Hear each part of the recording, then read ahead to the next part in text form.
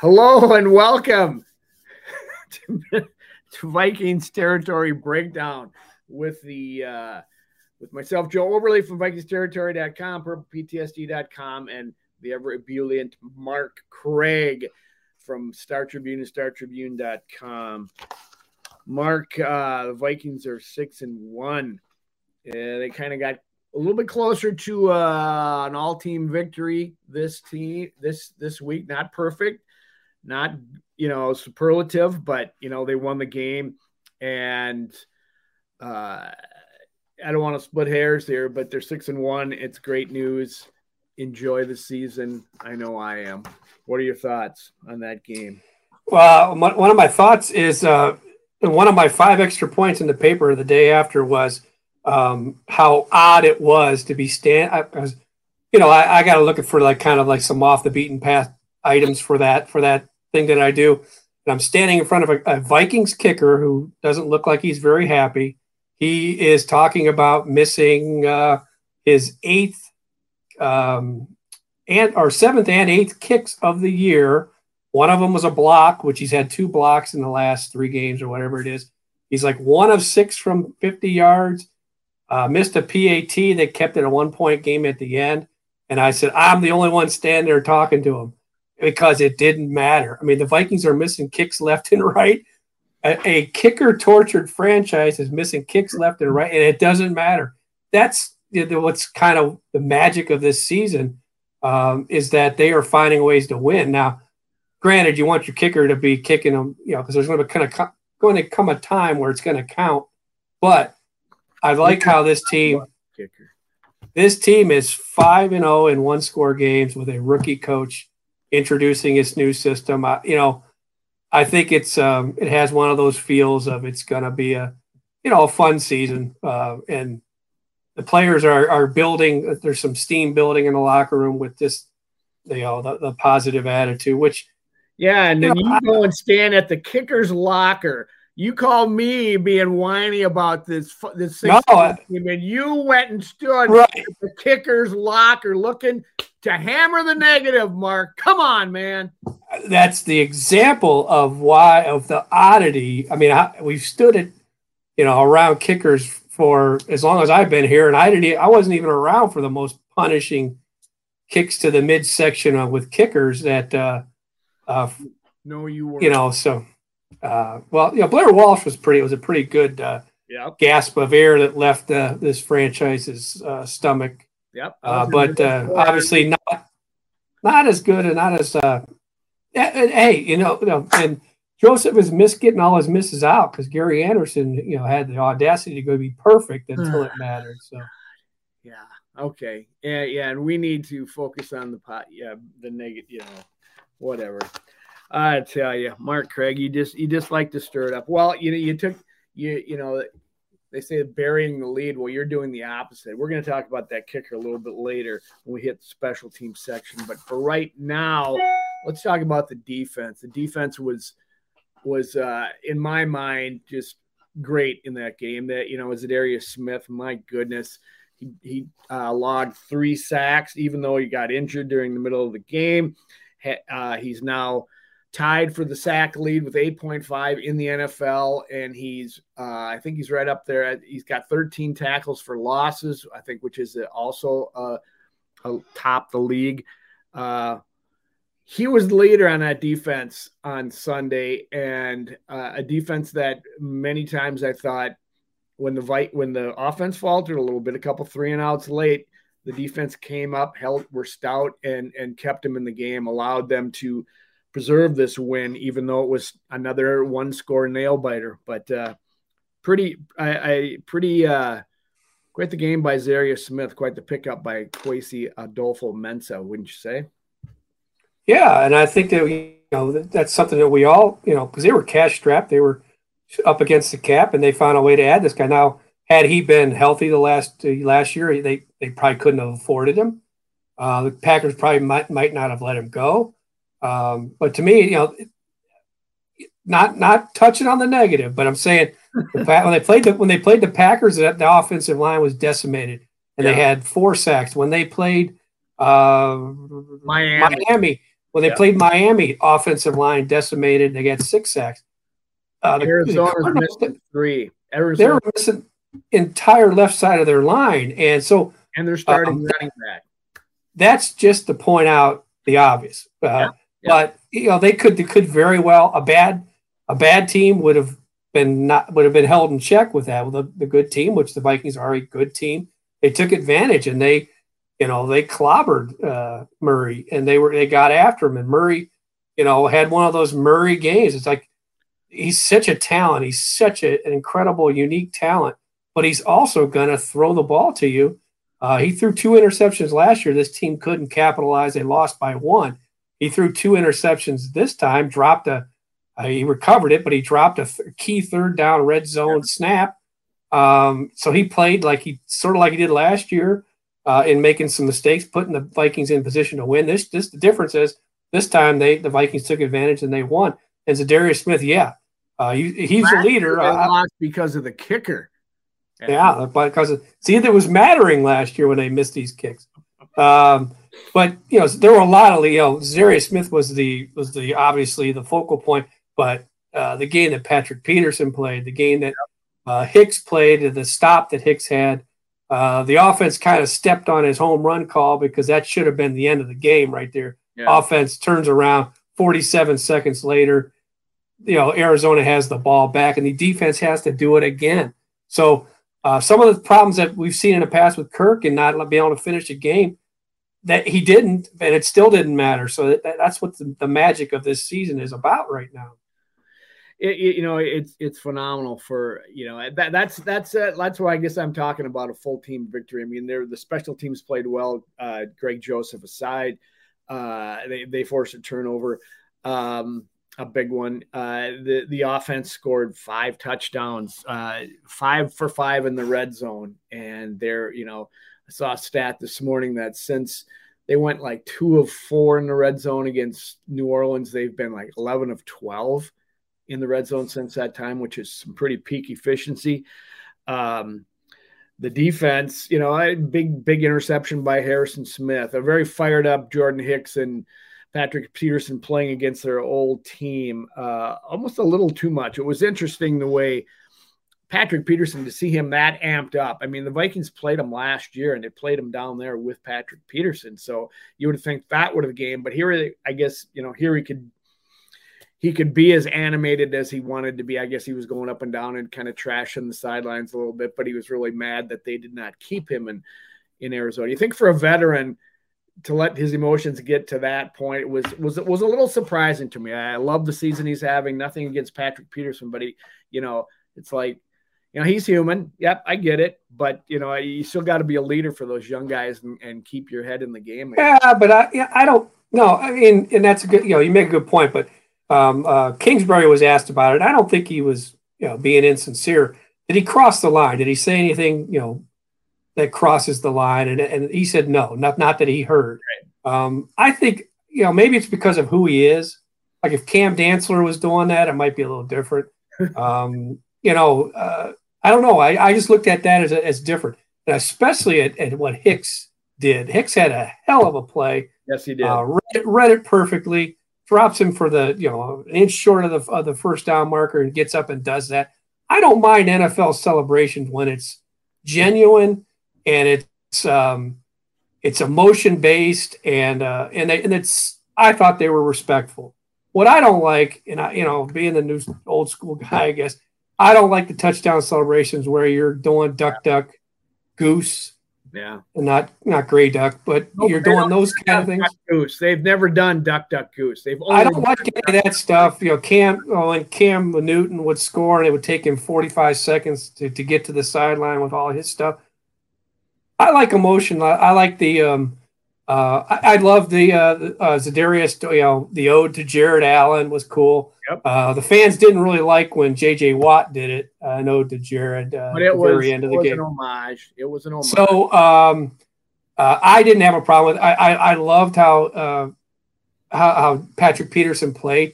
I mean, his first breakup of A.J. Green in the end zone was like, it'd be like if we were playing against even old guys like us were playing against children and we flicked the ball away.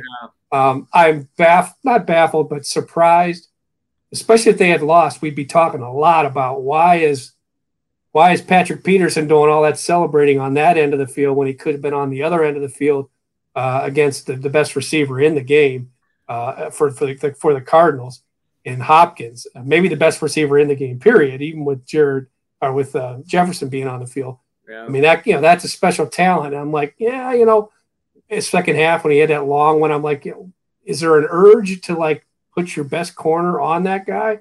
Mark, how about when Patrick Peterson, Harrison Smith makes the interception, he's running it back and trying to gain some yards. Patrick Peterson turns around, he's celebrating, and the play's still going on. He caught a little bit of heat from that, from his coach. I don't know about heat, but he got talked to, and he had to address it with some media members afterwards. I thought that was a little bit for me was, come on, Patrick, you're the vet. Yeah. Put your head in there, brother. Right. Okay. So to your point, there was that moment where his head was not in the game. I'd have to see the replays again, but I thought it looked like an old Billy White Shoes Johnson with his knees, but he explained what it was. I don't know what it was. Some sort of video game or something. But yes. He kind of he acknowledged. He owned up to it. He owned up to it. From Mark, a question for me, and this is something I've always maintained when I used to do this show with Joe Johnson and just talking throughout, trying to figure out the Vikings over the years. I mean, it's an emotional game. You cannot get up. I mean, as the players say, every Sunday you're in a car wreck, and you're beat up and whatever. I don't think it's very easy. You have to, as a professional, it's your job to get up emotionally for every game. But it's so key in the NFL. That's why any given Sunday, one team could get fired up and on emotion, might not have the talent, but they can still beat you. I want to say when I saw this from Peterson, Hicks was fired up, but not to the point that Patrick Peterson was, I don't think.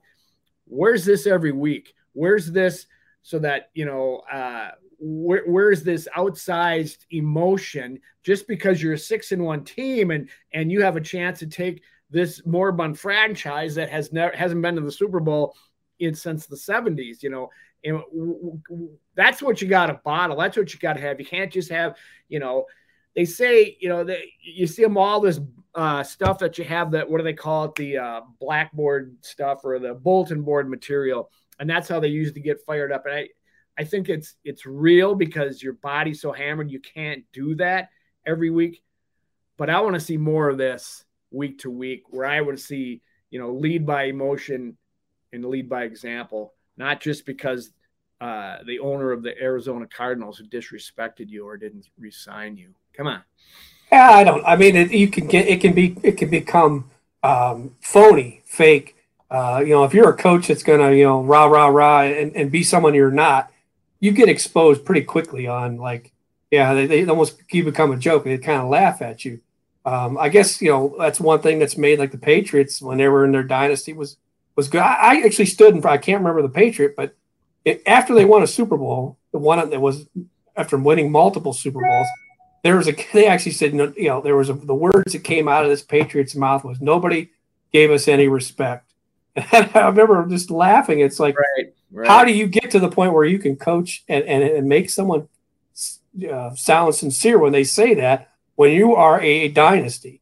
You're a dynasty that you're one dynasty that had two different sets of players except for one that sustained this 20-year dynasty, and they're still thinking that they're being disrespected. So I don't know what the art of that is. I will say that Patrick Peterson is, if we're talking about him specifically, he's not a guy that's down in the dumps, 1 week and like this the next week. He's a each week. Yeah. He is he's a steady performer. And I think they have a lot of those guys that are steady guys. It's just, you cannot be at your wits end, frantic like that all the time. And I come from a history of this team where you don't hear it in headlines. You don't see it in headlines. You don't hear everybody screaming it from the rooftops, but there's the notion amongst fans that Bud Grant never got his teams emotionally up for games. He was the steady rock that kept him going and winning for many years. And when it came to the Super Bowl, they came out flat sometimes and just didn't have what it takes. And I think it was his mentality. If the players can't get up for something like this, that maybe, that's on them or so. I don't know. So I guess that's where I'm speaking from.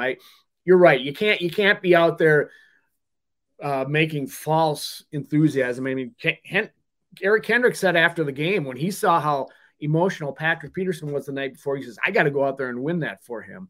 And it's like, well, yeah, but you also got to win it because you got a chance to go to the playoffs and win the division, which the Packers win every year. So whatever. Yeah, you're making good points. I guess I want to see that next week when they're, then Kirk already poo-pooed it, right? He's going home. Kirk's going home, and this is where KOC and Kirk made they were first together. It was in Washington, and Kirk says, "Oh no, there's none of that."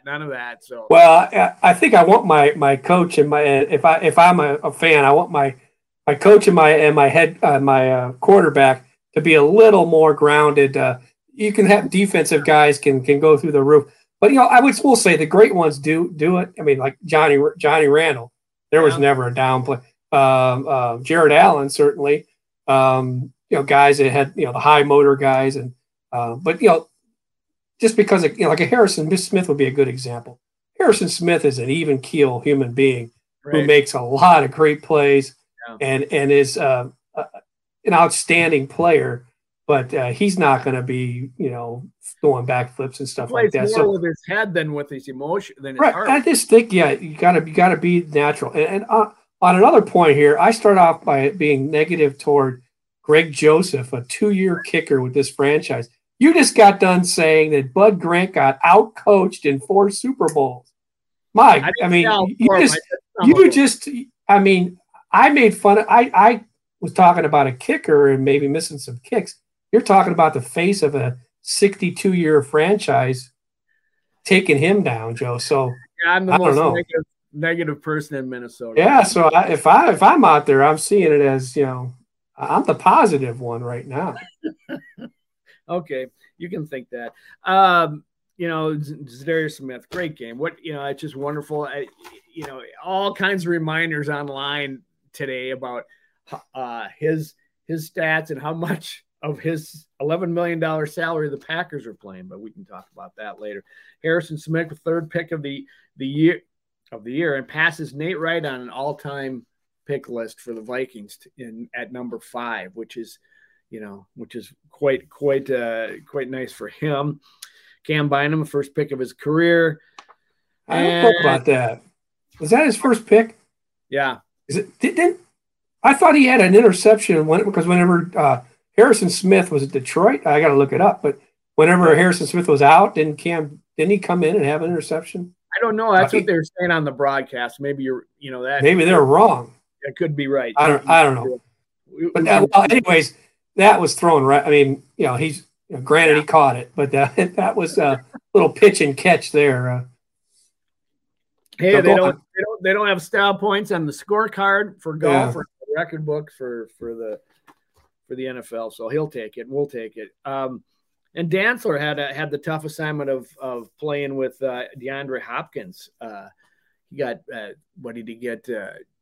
DeAndre had a nice game, touchdown and plenty of like 16 catches or something like that. I can't remember what it was. I don't know. Whatever it was, I would have thrown 10 more to him. I sitting there watching some of it, I was just like, why don't they just throw it and throw it and throw it again until it can be stopped? And they did go to him a lot, obviously, but and O'Connell was trying to make it sound like Cam had a better game than what I thought. I personally thought Cam, and maybe others thought that he had.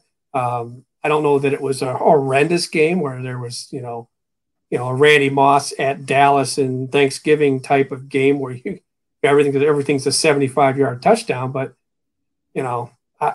I would have at some point in that game, I have to believe, said, hey, we're gonna have Patrick Peterson cover him, and we'll have Cam go over and cover 42-year-old AJ Green. Why do you think they didn't do that, Mark? I mean, was that not because Peterson's maybe lost a step and you got younger legs going? I mean, why that decision? I was thinking the same thing going in, and I figured, as fired up as he was, and this is how long has Hopkins been there? Is this his second season or third? I think they were teammates at one time, weren't they, before Peterson left? I thought he would want to take on that challenge, but maybe not, huh?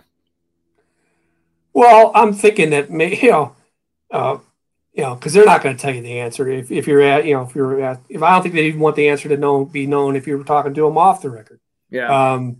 But in this way, they at least know one side of the field was taken care of. They go to the other side now. If Hopkins is able to get some balls against Patrick Peterson, suddenly now the other side, they're not convinced that Cam's going to be able to do what Peterson did to that other side of the field, because it was not just AJ Green. It was the guy they just got from Carolina, Robbie Anderson. So that he couldn't catch anything either against Peterson. So I'm assuming maybe you get that side taken care of, and you maybe roll some people to the other side to try and double that side. Well, I don't know. They're just it's not like we've seen earlier in the season where some of this was like you're watching like, oh my God, this defense is so soft. They're just backing off. But in that one particular matchup, it was kind of like, you need something a little tighter on that other side. Yeah. Well, I thought the defense overall had a good game. They gave up, 24 points in the end, but they didn't let Kyler Murray hurt them. They had great rush defense. They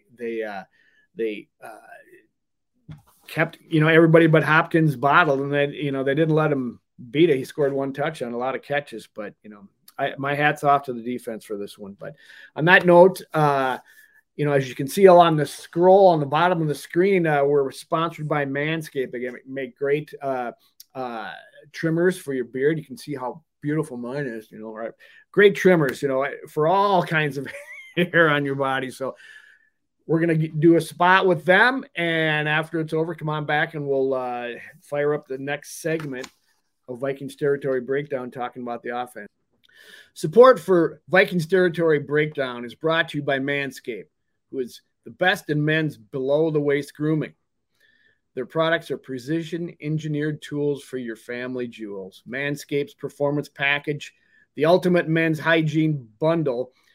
Join over 6 million men worldwide who have trust Manscaped with this exclusive offer for you. 20% off and free worldwide shipping with the code VTBreakdown20 at manscaped.com. If my math is correct, that's about 12 million balls. Hey, welcome back, folks, to Vikings Territory Breakdown with Mark Craig from the Star Tribune. Mark, it's time to touch on the offense. They scored 35 points, first time over 30 this year, 5 for 5 in the red zone. They had Kirk Cousins had a pretty darn good game. He ran in he had some overthrows early that looked, I don't know if he was as jacked up as Patrick Peterson or what, but he ended up 24-36 for 232 yards, 2 touchdowns, and a rushing touchdown. And for me, that throw and catch to KJ Osborne for the final score. I don't think it was the final score, but that was phenomenal. I mean, just the little window he threw it in there to the side, that's a tough throw. Kirk had a pretty darn good game, I think. And, despite whatever, if he had a few overthrows here and there, but I thought it was great. Even though they didn't get JJ into the end zone, 5 different guys scored on Sunday. And it was quite an offensive display for this team. And I'm hoping it's something they're building and crescendoing with, because to keep that rolling, they're going to be tough to beat. So all of that, you don't mention that Kirk has a 17-yard touchdown run. I said he ran in. I know, but he made – I mean, I don't know that in modern football I've seen a linebacker, I think it was 44, Goldston or whatever, Marcus Goldston, I think, look slower than that guy. Yeah. I don't know if it was Kirk making him look fast or look slow or what, but, Kirk's able to run to the line. 94, their defensive lineman is, he takes care of him. He gets away from him. I'm thinking, so here comes 44 looking like a broken down garbage truck trying to chase Kirk, and Kirk just runs around him and scores. It's like, it was phenomenal. What in the world? So, yeah. But that happens. And then when it's 4th and 2 or 4th and 1 and Kirk has an open lane, it's like, come on, channel your inner Kyler and take off, and he throws it deep on a percentage ball. I'm sure ESPN, somewhere they're working the numbers on the probability of completion. I would have given it like a 1% of where he threw it and traffic he threw it into, whatever. But overall, yes, Kirk.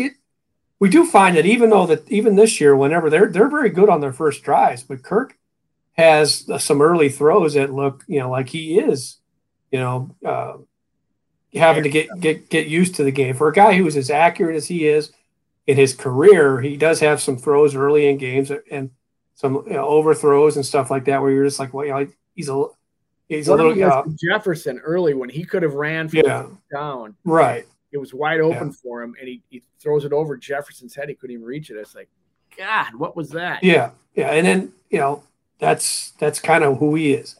He's better. He's better than he is bad, but sometimes you got to put up with some things for him.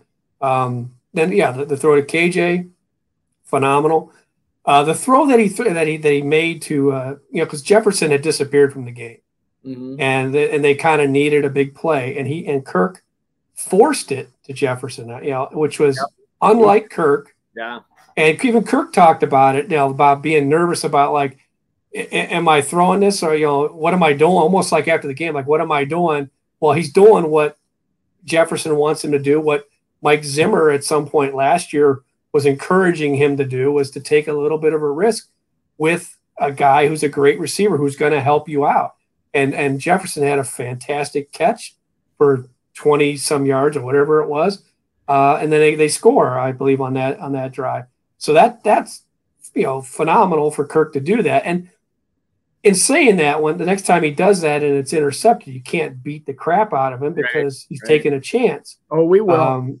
We will. But it's like, Jefferson's going to make that catch. He's just the ball skills and the ability to catch the ball and fight for it is, what makes him a great, great player. And then as far as the running game, to me, the running game was phenomenal. I thought that there was a point where, like, come on, let's just, why are you throwing on third and short when you're averaging over 7 yards a carry at that point. So, overall, real good performance. I thought good enough to win. I thought Kirk had a couple other times where he extended plays within the pocket, where he stepped up and moved to the right spot and get himself either a chance to run or to move. I think he had 4 rushes for 22 yards, got 17 of them on that touchdown. I guess that doesn't sound so good, but I thought he did a good job there, and that's something we wanted him to do in the past. They wanted him to do last year, and he didn't do as much, so that was nice to see. 100-yard game, first one of the season for Dalvin Cook. A lot of them on that pitch play on what was it, 4th and short or 3rd and short, where they faked to, I want to say, Ham inside up into the line and then pitched it to Dalvin around end, and he got 30 yards out of it. Huge play. Dalvin, even more for me, I thought it was great to see him catching the ball and running with it. He had several catches. If I wrote it down here, 5 catches for 30 yards, which came up big for my fantasy team. He was wonderful. You said they took Jefferson out of the game, and he did have a quiet 98 yards, on 6 catches. I think Adam Thielen probably had 6 catches as well and maybe more targets, but it really came down to be a really balanced offense. And I think, because even KJ had a couple catches, it's important that they need it. I guess I want to ask you, Mark, the trading deadline is probably come and gone while we're recording this. Everybody keeps talking about, how they should get Brandon Cooks. There's all kinds of, steam out there that the Vikings are negotiating with Texans to bring in Cooks as another receiver, someone who can stretch the field. Do you really think that's what you should do with what remains of your salary cap space? Is that the right call to get another receiver in here?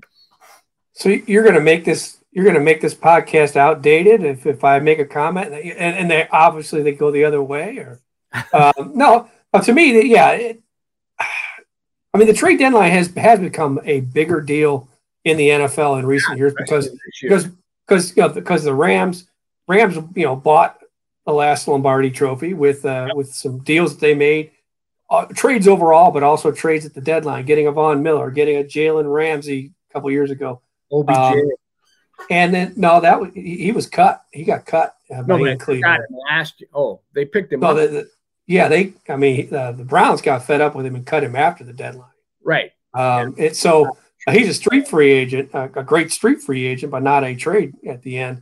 So to me, it's like, and then you got all, the record number of close games. So there's teams that are, they're in the NFC that make trades. Get McCaffrey, if he stays healthy, is a phenomenal, as we saw this past, the second game, it pays off with him, having one of the all-time great scoring type games.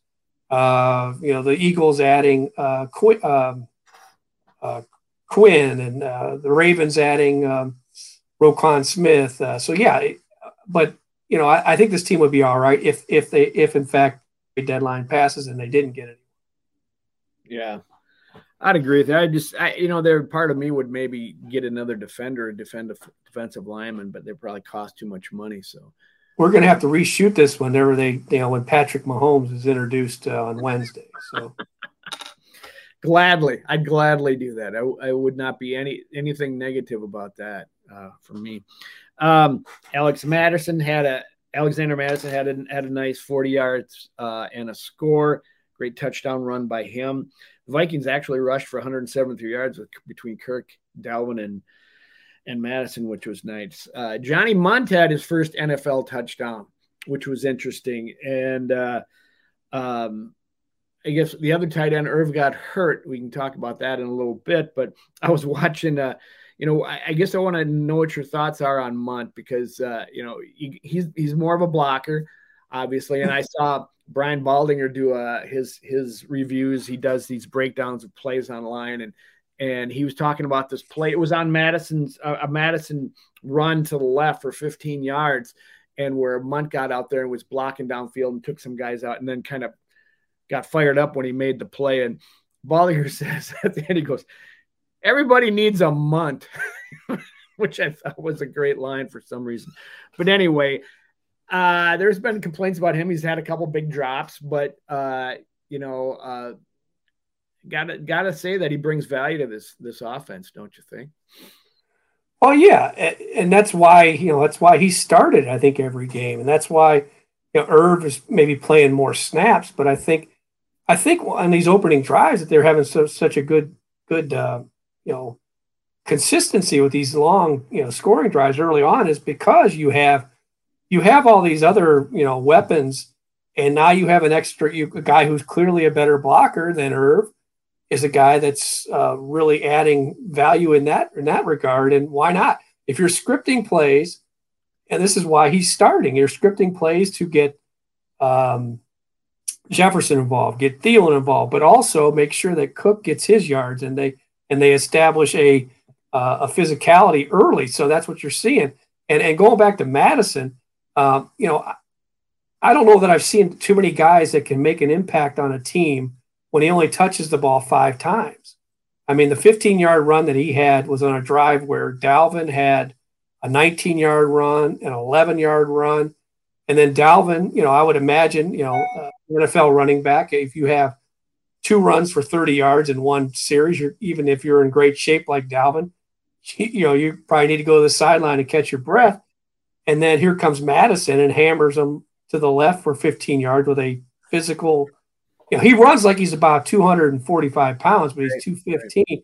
And then his touchdown run, he only had 5 carries, but he has a 15-yard run that takes him into the red zone. And then on another drive, he has a 7-yarder that, it could have Linval Joseph in his prime might have been in between him and the goal line. He might have still run him over because he's just there's a determination with how he runs. And I'm surprised that he's doesn't cause problems wanting the ball more, but you don't seem to hear that, or you don't get that feeling when you talk to him. So it's another guy that's he's a role player, but what he gives them is outstanding.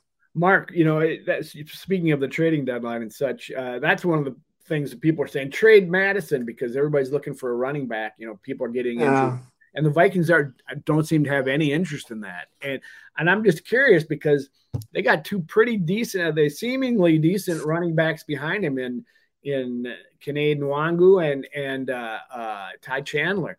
Why wouldn't you use that piece, where you've got plenty of depth to help your team, Well, I believe Chandler's hurt, and no. And Nwangu hasn't had a lot of carries. Why are teams looking for running backs? Because their running backs got hurt. It's a position. I mean, Dalvin Cook, his injury history is not the greatest. Dalvin Cook is not going to play 17 games and be healthy every game. That's just the nature of the running back position, the nature of his, I want to say, body type. He's not a big back, but he's not a small back.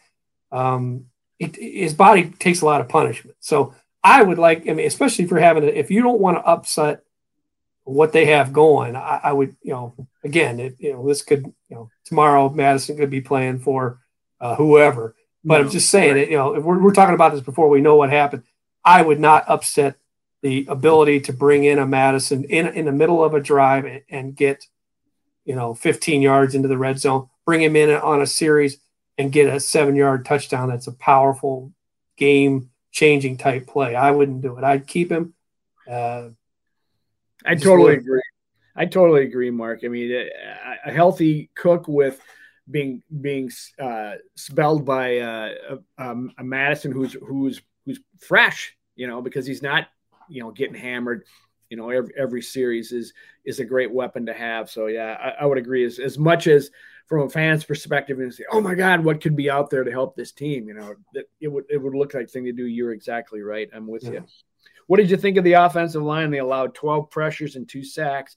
Wasn't their best game, but like I was saying earlier, Kirk moved up in the pocket a couple times and extended some plays. And we also had Bradbury's taunting and Ingram's less than stellar game. So take off on the offensive line. How'd you think they did on Sunday? I mean, overall they're playing well enough to continue winning. So I don't think I would make any changes. But Ed Ingram, that was a rough one for Ed. There was a series where I felt that you got to run the ball. You got to run I forget what point in the game it was, what the score was, but I remember feeling in the press box, okay, this is where you just you line up and you feed it to Dalvin and you just keep pounding away on them because they're averaging 7 yards a carry. You don't need to be getting fancy. And at the first play of that series, Ingram tripped over Bradbury's feet, fell on his ass, and went back, and Dalvin got dropped for like a 4-yard loss. He gave up a sack where he looked like he was, just clearly physically beaten. And then I don't know if it resulted in a sack, but there was one bull rush that J.J. Watt did that made J.J. Watt look like he's back at 25 years old. He just took Ingram and granted that's another one of a rookie year or your welcome to the NFL moment when you're J.J. Watt, even at his age, is able to, you got to play against him and all he brings. Was not a good performance by Ingram. I don't know what his PFF grade was, but it couldn't have been very good. The rest of the line, it certainly picked him up. I mean, I saw plenty in the past couple days on some of the work of Christian Darrisaw. He is obviously the real deal, and you never hear Ezra Cleveland's name called at all. Just that side of the line is solid, and I think it has started to leak towards the rest of the line. I mean, it's there's when you look at it, there's plays you can pick out and say this was terrible, that was awful, but it's not like back when they had the TJ who had this. I mean, TJ Clemmings, was it? TJ Clemmings, yep. Yes. So they TJ, the poor TJ, he had the misfortune of being durable and being available every week. So he would end up at left tackle. He'd end up at right tackle. He'd end up at guard. And he got exposed time and time again just on, mistakes in blocking that that's right there for everyone to see. And they're just these huge breakdowns. So we don't see that like we were seeing whenever we were all complaining about the offensive line for 10 years in a row. It's right now the offensive line is playing well enough to win, but it's not, they still got they got a little ways to go to get to where, you'd feel comfortable, with them on the road in the playoffs where you got to run the ball and things like that. One more quick question on the offense. Do you think they are certainly seeing the defense improve as the season has gone along? Do you think the offense is ascending in this new system and they're kind of getting a little bit better each week? Last week I said on this broadcast that I wanted to see them, not dominate, but win a game they shouldn't, and not put us in this last second nail biting feverish pitch that they've done so far this year. And it was heading in that direction until they tripped over themselves and it became a 1-score game. But I feel like they took a step as a team and they are still on the rise and they are playing better. Now that could be the hopeful Viking supporter in me, but what do you think of the team in general at this point? Well, I wouldn't say that the offense is gradually ascending because, 2 weeks ago we were talking about 10, 11 3-and-outs at Miami. Yeah, we didn't have 2 this time. That's ascending. Well, I know, but before, if you're talking about ascending from where they were in week 1 against the Packers, I wouldn't say that's ascending. That's their signature, the signature win that's kind of becoming less signature as the Packers swirl the drain and go down. But overall, where the team's at, I don't know. Steady. To me, it's just they're finding ways to win, which is that's what you have to do. Special teams outside of the kicker right now, which is weird to say, has helped them win games. The defense certainly has helped them win games, and the offense, which should be the strength of the team, has disappeared for moments, but also been there enough times to where 6-1. They're one of the best offenses in the league. Well, all right then, fine. We're gonna take a break and take the wet blanket off of this thing that Mark just threw on top of it. How did I throw a wet blanket on it? I've said that you asked if they were getting like progressively better. Like they started out like the 76 Bucks, and now they're the Bill Walsh 49ers. I think it's been up and down. It's up and down, which is just what you see. They played one of the better teams they've played this year since Philly and Arizona. I think so. I think they're better than their record stands. Maybe I'll be proven wrong. Like, granted, they were missing some players too. Anyway, we're gonna go take a break. We're gonna manscape, or you're gonna manscape. You're gonna call and get that code below. Check out the ad and come on back for part 3 of the Vikings Territory Breakdown. Football's back, baby. We're back to seeing Mahomes sling beautiful balls all over the field, and your friends at Manscaped are here to help you sling your beautiful balls all season long. With Manscaped's state-of-the-art tech, we'll have your weapon looking more loaded than the AFC West or the NFC East. Football may be rough, but your ball care doesn't have to be with Manscaped. Join the 6 million men worldwide who trust Manscaped by going to manscaped.com for 20% off and free shipping with the code VT Breakdown 20. That's VT Breakdown 20. Get it today. All right, folks, welcome back to the Vikings Territory Breakdown. And, last segment we were talking about the tight ends, Johnny Munt and Irv Smith, and I had written down here to ask Mark the question, do the Vikings need to draft another tight end next year? And we just heard during the break that they don't, because they have just, according to sources, the Vikings have traded for Detroit's, formerly of Iowa, tight end TJ Hockenson. And here's the details of the deal. The Vikings get Hockenson, a 2023 4th-round pick, and a 2024 conditional 4th-rounder. This is what the Lions get. They get a 2023 2nd-round pick and a 2024 3rd-round pick. So the Vikings are getting 3 players out of this, and their draft capital is a little bit higher that they're giving up for it. Mark, that's kind of a blockbuster trade here at the deadline. It wasn't a receiver that we were talking about earlier, but it's a tight end. Maybe Irv Smith and Johnny Munt are not enough for what the Vikings want to do. It's a receiving tight end. Yeah, I mean, it's all the reports, the media reports. I'm not wide receiver, sorry. Yeah. Yeah, this is he's 25 years old. I think it was an 8th overall draft pick a couple years ago. Yeah. I like it. It's sort of like an example of how, I don't think you can rely on Irv Smith to stay healthy. I mean, Irv Smith obviously has an injury that's going to be not just be a week or two. So we got to find out about that. Yeah. This is probably a serious injury for Irv Smith for them to do this. And obviously Johnny Munt and also Ben Ellefson is he's hurt as well. So they need a tight end, and they added a good receiving tight end who I'm sure is going to be very appreciative to be here as opposed to Detroit. Yeah. So yeah, I think it's kind of a move you have to do. It's not cheap.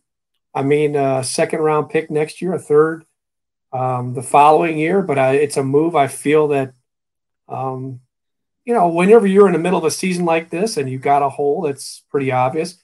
A 2nd and a 3rd over 2 years is probably not a whole lot to pay for what I think they'll get out of this guy. So, and you could probably see some benefits to him pretty quickly. So, yeah, it's a good move, I think. I would agree with you. It's and I guess it's Irv Smith hurt his ankle, I believe. He had an MRI yesterday, and Kevin O'Connell called him and Tomlinson, who also injured his calf, as week to week. I've never heard that. I've heard day to day, but week to week. So they're going to monitor him. So maybe it's a high ankle sprain for Irv that you never know how long. Yeah, I think he was more hopeful that Tomlinson would be back right quickly. This tells me that their feeling is Irv won't be back quickly. Yeah, it's a good move. It's an exciting move. It sounds it also, even though they may have had to have made it, like you said, that it also smacks of they're not going to sit pretty, and they're not all in, but they're making the moves that they could at the end. Before the trade. This is and obviously, as we saw on draft day, this is an aggressive analytics guy. That's not going to be the urge to make trades is going to be a little too much and do things like this. In this case, I didn't really like what he did on draft day with trading down, but this is one that I think Vikings fans should like. And it's also if Irv, I don't mind. Irv's still a young guy and could be a guy that says this season's kind of wrecked for him or he doesn't play as much.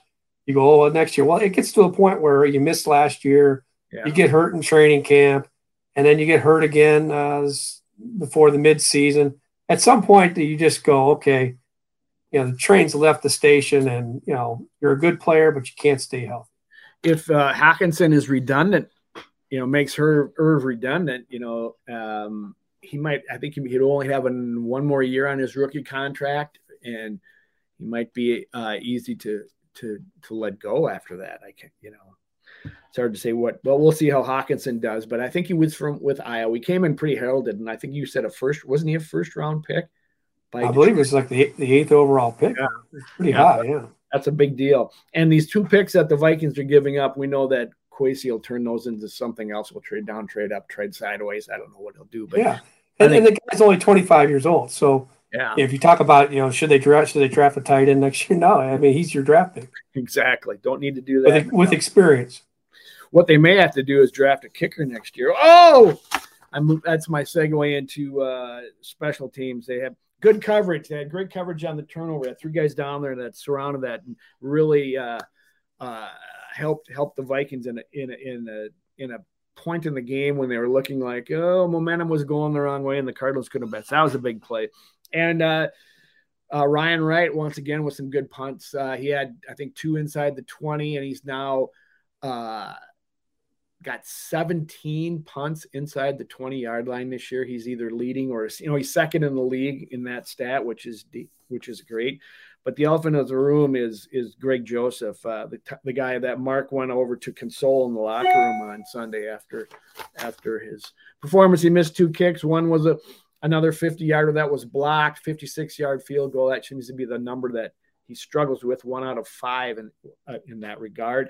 And then he missed a point after that, his 3rd one of the year, that really kept the game in play. Had he made that, then it's a 2-score game that the Cardinals have to come back with. And instead, they were separated by 8 points, and we had to bite our nails to the end. So 16-19 for point after touchdowns. This PATs on the season for Joseph, and he's 9 for 14 on field goals. These are not great numbers. And did you get a good quote out of him when you went to chat with him? He said they felt good coming off his foot. No, because I know that on the block, Udo got beat, the guy, but it didn't look like he got beat so bad that I thought the kick was low. But he said it felt good coming off his foot. Udo got beat. He was on the field, huh? Wow. Udo was, the left guard on that play, I believe. And he's the one that got kind of turned inside from the guy who blocked it. Happy for the team win and pissed off at himself is what he said. And, you don't go and run out and get a new kicker, I don't think, at this point. No. You got to, since you're winning, it's you hope that he comes around, because I have to believe that these late extra points are in his head, because the same thing happened. They've all been in the 4th quarter. One of them was in London that kept the Saints within 3 points, right, which led to the Saints tie it with a 60-yard field goal that they wouldn't have kicked had it been a 4-point game. And then the Vikings, then to Joseph's credit, he comes back and kicks another field goal, 47 yards. But they're still only up by 3 because of that miss. And then it comes down to the double doink at the very end of the game. So that could have been another one where you're talking about the kicker, but we're not. So I think Greg Joseph must have made a prop bet at the Vikings setting the record for the most 1-point wins, or the one score wins in a season. No, I'm kidding. He's not a better. I have no idea. But Mark's his new guy in the locker room, so you can find that out in the future if he's getting something on the side. I'm just kidding. The Vikings were penalized more than any game they've been in this season. They had come into the game probably the least penalized team in the league, and they had all kinds of them. Patrick Peterson, on the first plays on defense, gets a what did he get that for? Horse collar. I don't know. It looked questionable to me. I don't know if he necessarily grabbed it where you consider the horse collar. I didn't think his pass interference penalty in the 4th quarter late was a pass interference. No, in fact, I think the offensive guy could easily have gotten offensive pass interference. So maybe that's because I'm becoming one of you, Joe, and I've been here now 20 some years, and all the referees are out to screw us. And so I agree on those two. They screwed us. They want the Packers to win the division is what it is. Yeah, we've been without that. We've been out without that narrative all year. So welcome back to blaming the refs. God dang, feels good. Feels like home. But I'd like to blame them in a win more than a loss anytime. We talked about Irvin and Tomlinson's MRI this week. I did want to ask you about something, since you're our the only Hall of Fame voter in town, and you're the guy that casts the ballot and presents these players. But Jared Allen got put into the Ring of Honor and he this weekend, and he saw 4 sacks. Do you think he and 4 sacks and two tips of the hat from players that making the sacks to his celebration dance, which was nice? Do you think he gets into the Hall of Fame? He's been up twice, right? 2 years he's been up. Do you think anything? Yeah, he's. I mean, I think he's deserving of the Hall of Fame, and that's that's the cases that I've made for him for the past 2 years. He's kind of stuck in that John Lynch no man's land. John Lynch was a finalist, I believe, 9 times.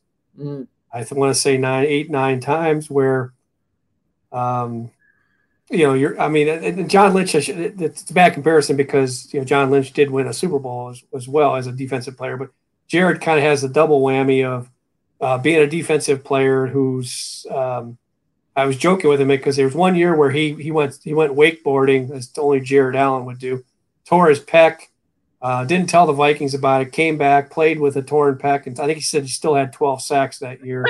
I told him, I said, well, if you got it taken care of, maybe you would have had 20 sacks that year, and you kind of separate yourself sack wise. I think he's like 12th overall, or 12th and 13th overall in sacks.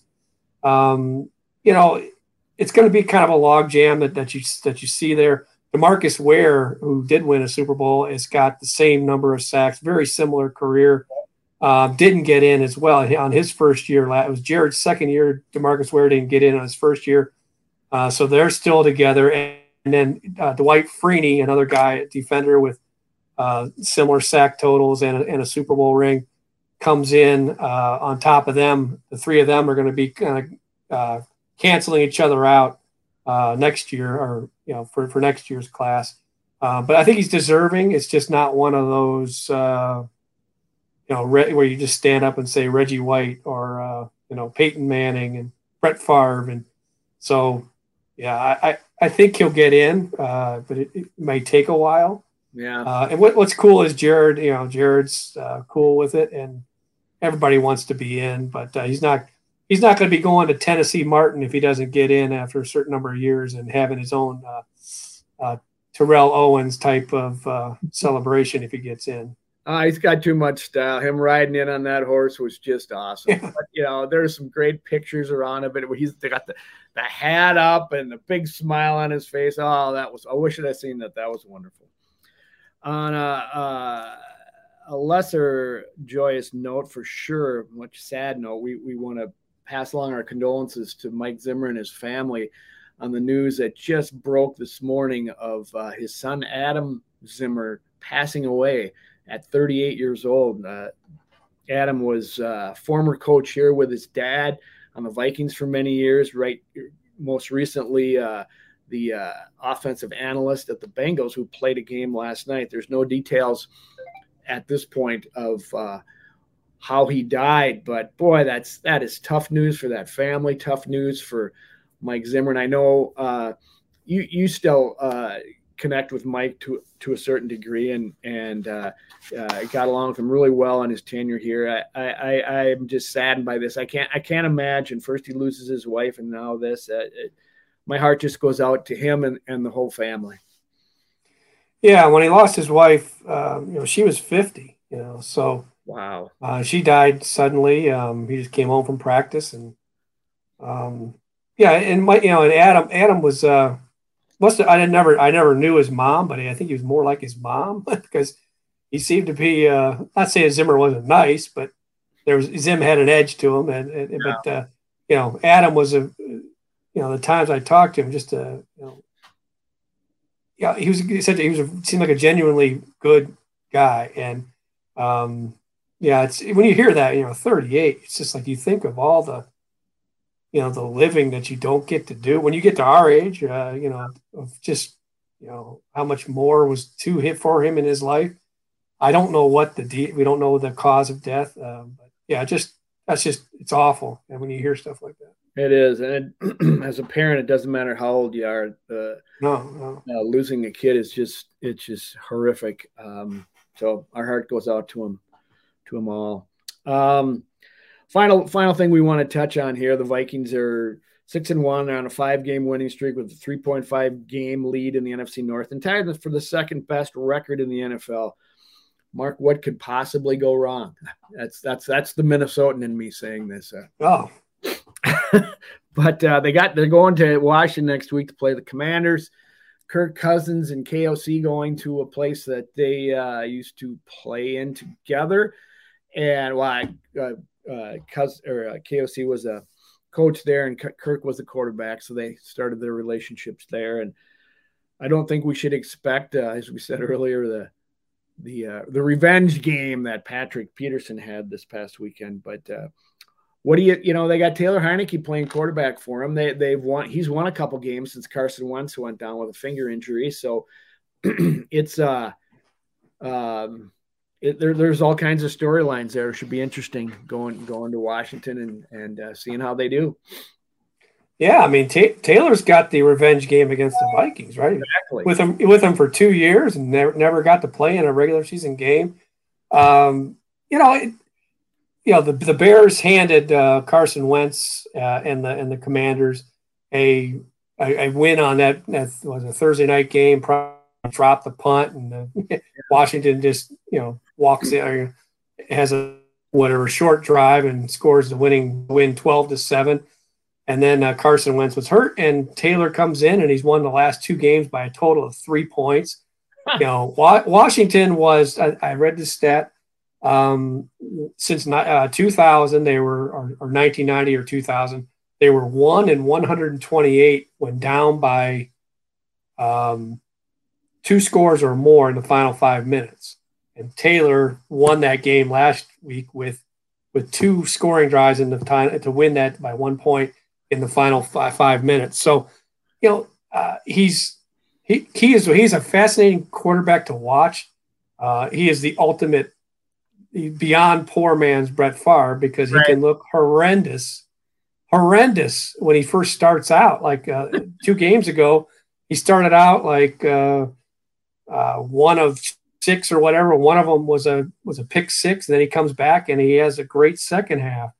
There's something about that guy. There's something that he was on the bench for so long for Carson Wentz, and now he's in the starting lineup. That and the fact that the Vikings are riding high, the fact that it's in Washington, it's got a feeling of an NFL leveling out situation that the Vikings might have to be could be humbled a little bit, because they should, on paper, Washington should not be able to hang with them point wise. Vikings are more talented. They got the better quarterback. But I just have a feeling about this one that this could be the first loss where you're like, wow, they shouldn't have lost that game. So that's who you're picking. You're picking the Commanders. I'll pick Washington. We got to break this up. There's just too much hand holding here, Joe. We gotta find out who's going to be right. So I know you're not going to take Washington. I got it written down here. I was going to pick the Vikings. So I got Washington. I'll take Washington. You like that NFC East. I take Washington. Just the Vikings should win this game, but it's the NFL is not. You can't just because right now the Vikings have probably won all the games they should, and they lost the one they shouldn't. Or the lost one that they should. So I think this is where the script gets the Kumbaya club is going to have to deal with a little adversity at some point, and I think it's going to be this week. My concern is the post-emotional high letdown, just like they did in Philadelphia in 2017 after the miracle in Minneapolis. Zim tried to warn them all week about it. He tried to level them down, because he said, you get up so high that you're naturally going to have that letdown. And I think this was a big win for them last weekend. Obviously, we spoke about very emotional, so that could happen. But I don't see it. I think the Vikings are whether you do or not, I think they're starting to get better each week in certain things. They haven't put a complete game together, but they've had they're getting closer to that, and I think they're starting to get comfortable. I mean, Zadarius Smith is really comfortable where he's at. If we can get Danielle Hunter going, that's even better. And now they have a new tight end and more enthusiasm there. So who knows that's gonna bring to the table. That might take a couple weeks to really settle in with the new system and such. But I like what the Vikings are doing. I think they sent a signal with that trade that management's all in. So let's get all in on the field. So I'm going to pick the Vikings, much to no surprise from Mark, but. So we'll see what happens. I mean, we got somebody. We're picking different, so someone's going to take the lead for that Mankato beer, Mad Butcher. And then I would assume even you might have to consider the Bills in the final at Buffalo. You might have to think possibly about not picking the Vikings. We'll see. It's a week-to-week league. You've told me that yourself, so we got to see. We'll make that decision next week. In the meantime, folks, thanks for tuning in, and please make that decision to go out and grab a Manscaped trimmer. You know, you can get you say a VT Breakdown 20 for 20% off your purchase. It's a great deal. Thank you all for tuning in. Mark, thank you.